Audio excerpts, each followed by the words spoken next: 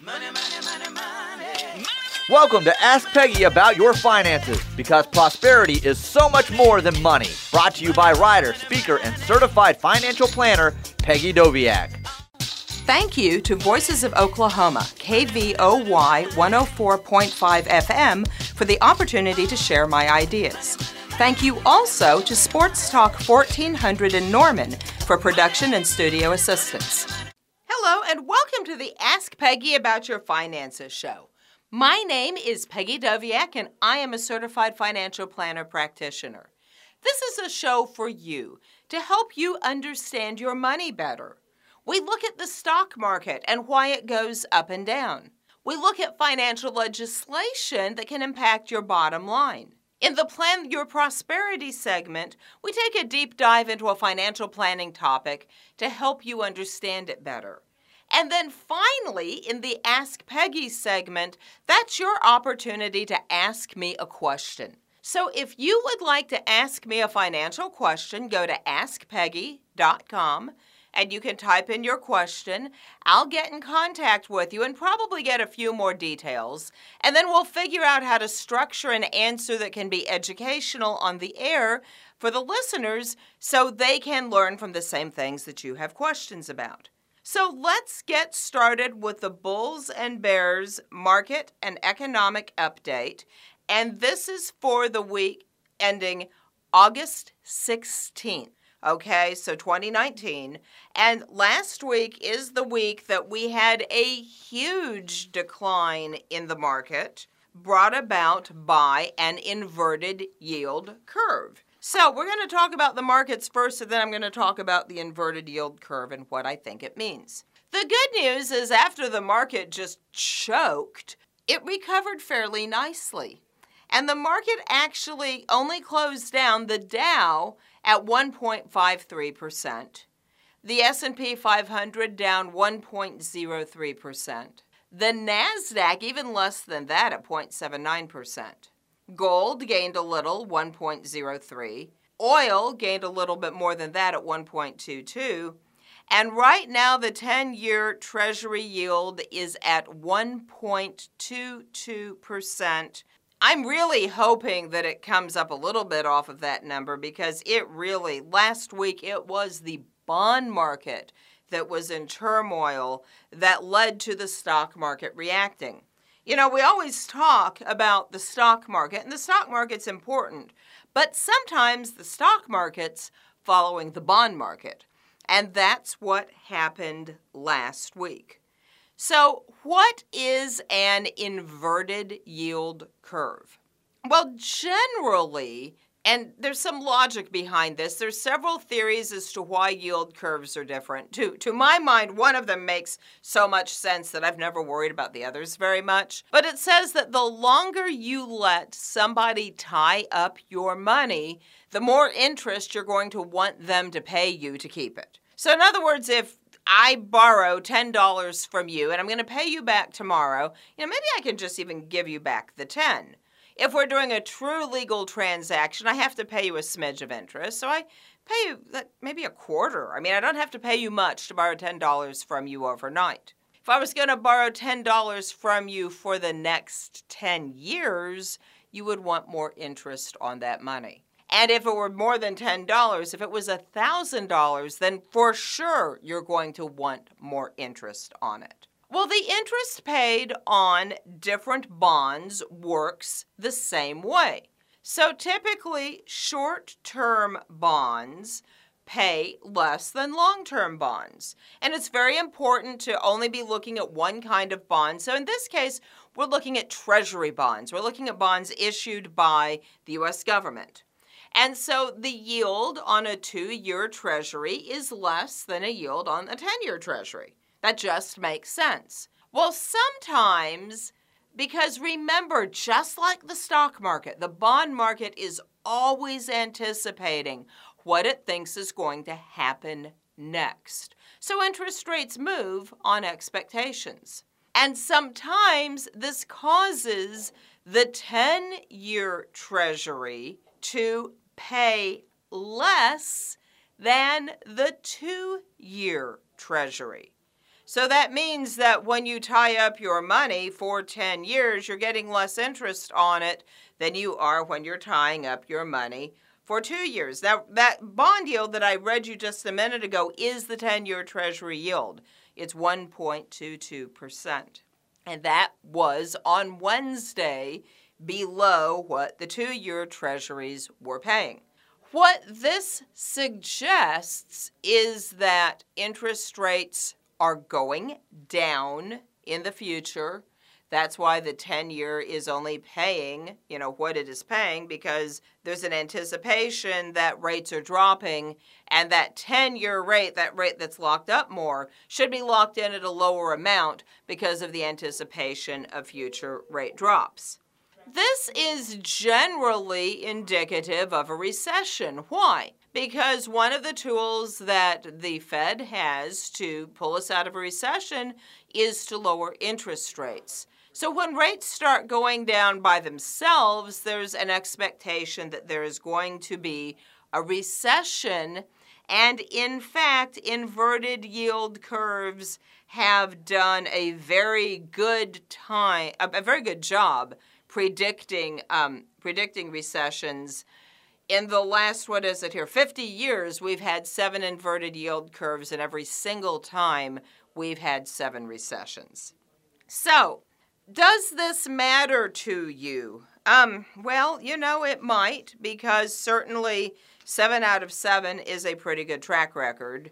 And although I think the tariff situation with China is calming down some, there is a concern that perhaps on some of the goods that that China was purchasing from the United States, maybe they found another buyer or another source rather. So China has found another place where they can get their soybeans, is what I'm trying to say in English. Will they come back and get things like soybeans from us in the future when this silliness is over? I don't know.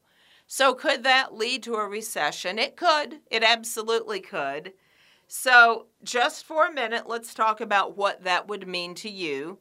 It means, first of all, I want you to look at your investment portfolio, and I want you to have a conversation with your certified financial planner practitioner about the risk level in your portfolio.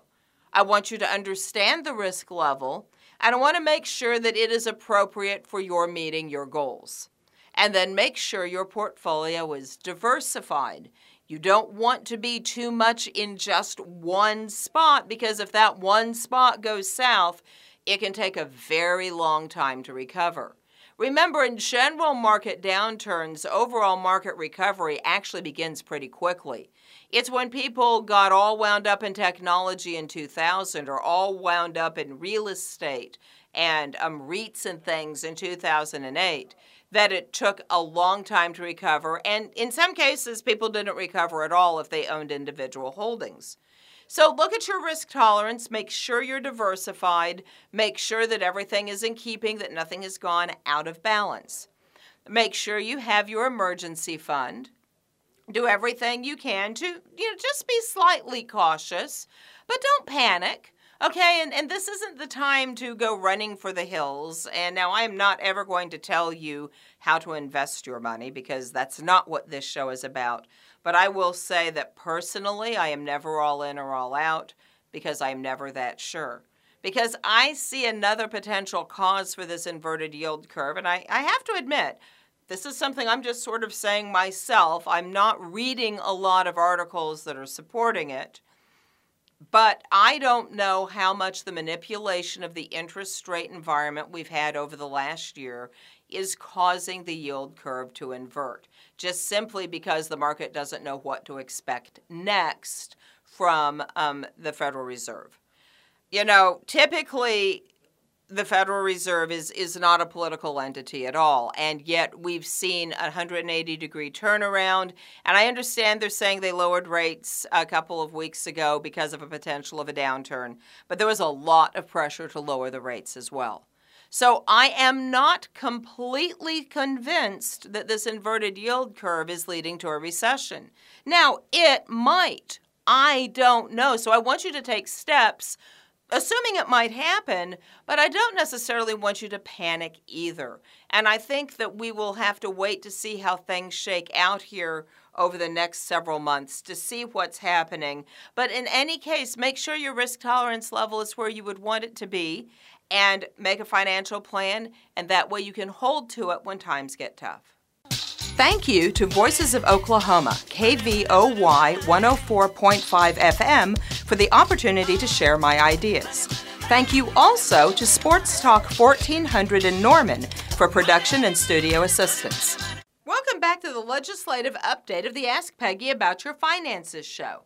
And I have two stories to talk to you about today. One is, in full disclosure, I think if you read the Wall Street Journal, you may have seen the article about the Certified Financial Planner Board of Standards and how their website was not doing a good job of providing a complete regulatory history of some of its certificates. Now, this is an important story for a lot of reasons, not the least of which I want to talk about it because I am such a believer in the CFP marks and have said that, if you're working with a financial planner, I think you need to work with a CFP certificate. So when there is an issue like this, I think that it keeps my credibility with you if I talk to you about what happened. And truthfully, I don't know why they didn't have the entire regulatory history of all advisors on the site. I know that to a great extent, your history is self-reported, and I know that they've made some changes and some steps now to remind people to go to FINRA Broker Check.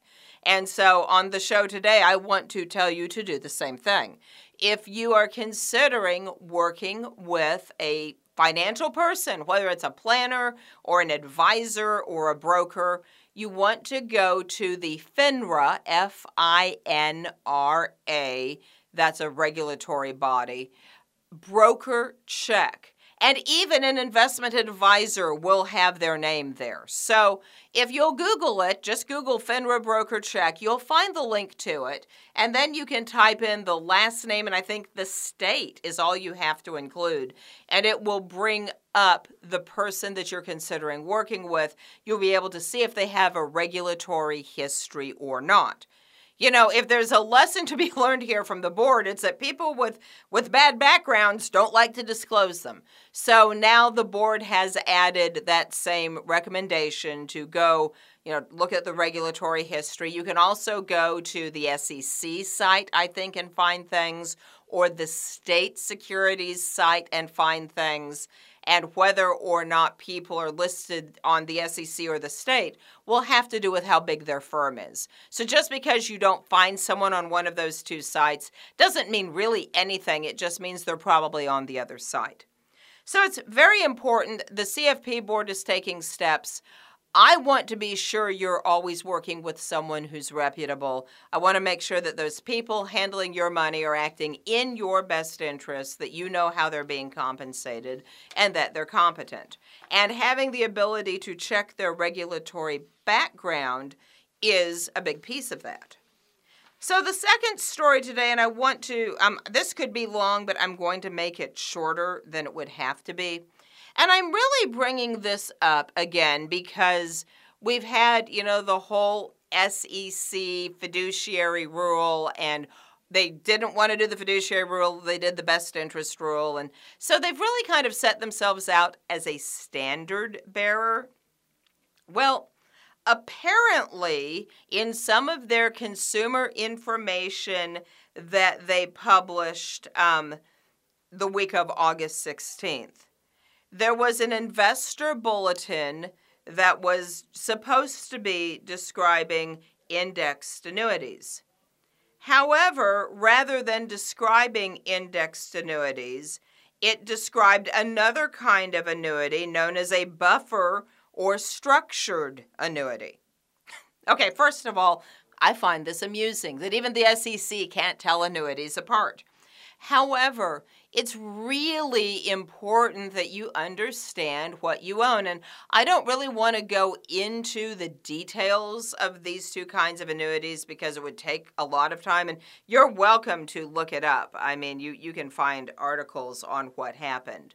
But you want to be sure that you know what you own. And when you get information that's wrong that the SEC put out, now it was caught almost immediately because the people who sold indexed annuities were really angry because it misdescribed what an indexed annuity was. So they caught it pretty quickly. But we have to be careful, and this is why it's really important that the organizations that are regulating us and providing consumer information understand what they're doing, and we need to be careful that things are double-checked. And also, it puts more onus on you, the investor. You have to do your own due diligence. And if something doesn't make sense, you're going to have to find another source. Even if the source that you found it in originally was the SEC, and I know that that's putting a lot of burden on you. It's one reason why I try to help explain things to people. But it's very important that you, as the consumer, know what you're invested in, know what the characteristics are, and read enough to reach a consensus on what you own rather than any one single description. Thank you to Voices of Oklahoma, KVOY 104.5 FM, for the opportunity to share my ideas. Thank you also to Sports Talk 1400 in Norman for production and studio assistance. Welcome back to the Plan Your Prosperity segment of the Ask Peggy About Your Finances show. My name is Peggy Doviak, and today we're going to talk about disability insurance. Disability insurance is a kind of protection that most people basically know what it is, but most people also don't choose to buy. And I am not going to tell you that you should buy disability insurance, but I do want you to understand the characteristics of it and some of the pitfalls you might run into. So disability insurance is coverage that occurs while you're working. Okay, so the minute you retire, you no longer need a disability policy. In fact, I had a client come in just a few days ago, and they were 70 and retired and still had disability insurance, and I said, why? And they said, I don't know. It's like, you probably don't need that. We need to look at it a little bit more, but disability doesn't pay once you're retired. Instead, it covers what happens if you can't work. Disability insurance covers about 60% of your salary. So if something happens and you can't work and you have a disability policy, it's not going to replace your paycheck. It's going to cover about 60% of your paycheck. That's really important to know because sometimes people will buy a disability policy and say, well, I don't need an emergency fund. Yes, you do, because you still have those bills you had before. And I'm going to bet that most people listening to this actually spend more than 60% of their income every month on non-discretionary expenses. That your spending money isn't 40% of your paycheck.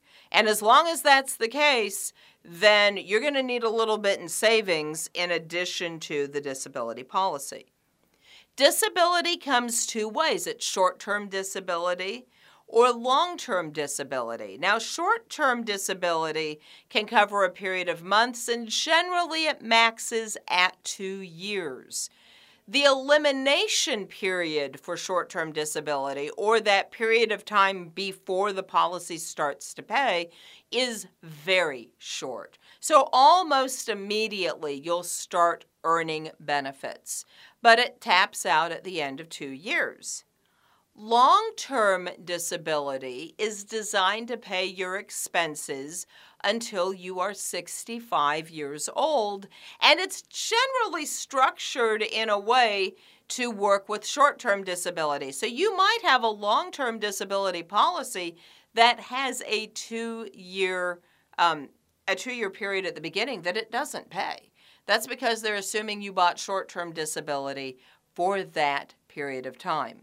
So don't let the 2-year elimination period on the long-term disability throw you off. They're just assuming you also got short-term. Now, many times, especially short-term disability is offered as a fringe benefit at your workplace. Something you really have to remember here, okay? Pay attention if you're kind of dozing at this point. Listen to this. If your employer pays the premium for your disability policy, when you receive the benefits, they are taxable to you. However, if you pay the premium of your disability policy, then the benefit comes to you income tax-free. And that's the same whether it's short-term disability or long-term disability. So sometimes in your benefits package, you'll have the choice of paying for some of the benefits out of your own salary, and then sometimes the employer will chip in and buy you other benefits. It might be to your best interest to go ahead and pay the disability out of your own paycheck so that if you needed the benefit, you're not paying income tax on top of a 60% reduced benefit. Okay, so you could lose 30% of 60%, and that's not going to leave you with a lot of money to pay your bills with. So, do your own planning, but you might really look at that. Often, long-term disability is sold as private insurance, although I've seen some business owners offer both. So disability insurance comes as different kinds of occupations that it covers. It's your own occupation, it's a modified version of your own occupation, or it's any occupation. And so it pays benefits based off of how you fall in those categories. So if it's your own occupation, it pays benefits if you can't do your own occupation, and that can be pretty narrowly defined, like surgeon. Modified occupation, it doesn't pay benefits if you can do a version of what you did for a living. So maybe you're not a surgeon, but you can be a doctor. Well, it doesn't cover that. Any occupation is the most restrictive. And any occupation disability policy says that if you can do anything at all to earn a living, not taking any account into the salary you got, then your benefits policy does not pay. There is no disability coverage. So sometimes people think that they will use Social Security disability rather than buying their own policy. First, it's tricky to qualify for Social Security disability. And even if you meet most of the hurdles, you should understand it is an any occupation coverage. So if you can do anything at all, it doesn't pay. So if you were a surgeon and now you can work in a restaurant, you can work. Social Security disability doesn't cover you. So you need to be very careful if your life is built around an assumed income level and you don't have a way to replace that if you become disabled, that you carry the coverage that allows your lifestyle to remain relatively intact. I mean, it's going to be blown up anyway because if you've had a disability this severe, there's all kinds of other monsters lurking out there. But be very careful that you know what it covers and what it doesn't, and whether or not the benefits are taxable, and whether or not this makes sense for you. I think a lot of people don't buy disability insurance because they don't understand it. If you understand it and decide you don't need it, that is fabulous. But I don't want you to not select it because you don't understand it, and that's why we're talking about it today. Thank you to Voices of Oklahoma, KVOY 104.5 FM, for the opportunity to share my ideas. Thank you also to Sports Talk 1400 in Norman for production and studio assistance. Welcome back to the Ask Peggy segment of the Ask Peggy About Your Finances show. And remember that if you would like to submit a question to the show, you can go to askpeggy.com, askpeggy.com, and type a question where you find the place to do it on the homepage. So my question from today is, Peggy, I have a small business retirement plan. What is my deadline for making employer contributions? And I don't know about you guys, but I can't believe that business taxes, even with an extension, are due next month. This is August 19th, and your business income tax return is due September 15th, even with the extension. So tick-tock, if you were putting it off because of the Tax Cuts and Jobs Act changes, you're going to have to start doing it. And that extension-related tax due date ties directly to funding small business retirement plans. So the two kinds of small business retirement plans I want to talk about today are the SEP and the Simple. And the easiest way to tell them apart, and there's many, many characteristics, but the easiest way is, remember, with the SEP, all of the money goes in on behalf of the employer, and it has a higher deferral limit. The Simple allows employee contributions as well as then either an employer deferral or match, and it has a lower contribution level. I actually think Simples are a little bit more common than SEP, simply because most small business owners don't want to have to put all the money in themselves. So with the Simple, that employer either matches or provides non-elective contributions to the employee accounts, and that money is due by September 15th on the due date of the taxes, including any extension. So, if we get lucky this year and the 15th is on a weekend, then we get like an extra day. But basically, you've got about a month. And so you didn't have to actually put the money in their account until this time. The employee has to have it into their account within 30 days. So if an employee is deferring money and you're taking it out of their payroll, that needed to go in within 30 days of the end of the month, or you're in trouble with the Department of Labor and a number of other places. But the money that you're putting in doesn't have to go in until the day you file your taxes. And there's a correlation there because, remember, all of that comes out as a deduction on your taxes. A SEP works the same way, except now all the money is coming from the employer, and so that money goes into the account no later than the date that taxes are due, including extensions. So if you were handling a small business retirement plan last year, if you've got a Simple or you've got a SEP, and you were waiting to put the money in as long as you possibly could, you've got a month, and you need to make sure that money is in and credited to their accounts by the time your taxes are filed. It'll cause a lot of issues if you don't. Now, if you're just a normal employee and you're thinking, wow, I have this long to file or to put money in my IRA, no, you don't. IRA contribution limits or contribution due date is the day the taxes are due, and it does not include the extension. So if you are going to fund an IRA for 2018, it had to be in by April 15th of this year. It's too late. They give the business owner an extension that they do not give the average citizen. It's important to know that so that you can be sure that everything's done and you don't try to put money in mischaracterized, because that can create a bit of an accounting nightmare for you. So just make sure you get the contributions in, get your taxes filed, and everything will be well. I can't believe how fast the week went again. It just seems like every show goes faster and faster. See you next time. Bye. Thank you to Voices of Oklahoma, KVOY 104.5 FM, for the opportunity to share my ideas. Thank you also to Sports Talk 1400 in Norman for production and studio assistance.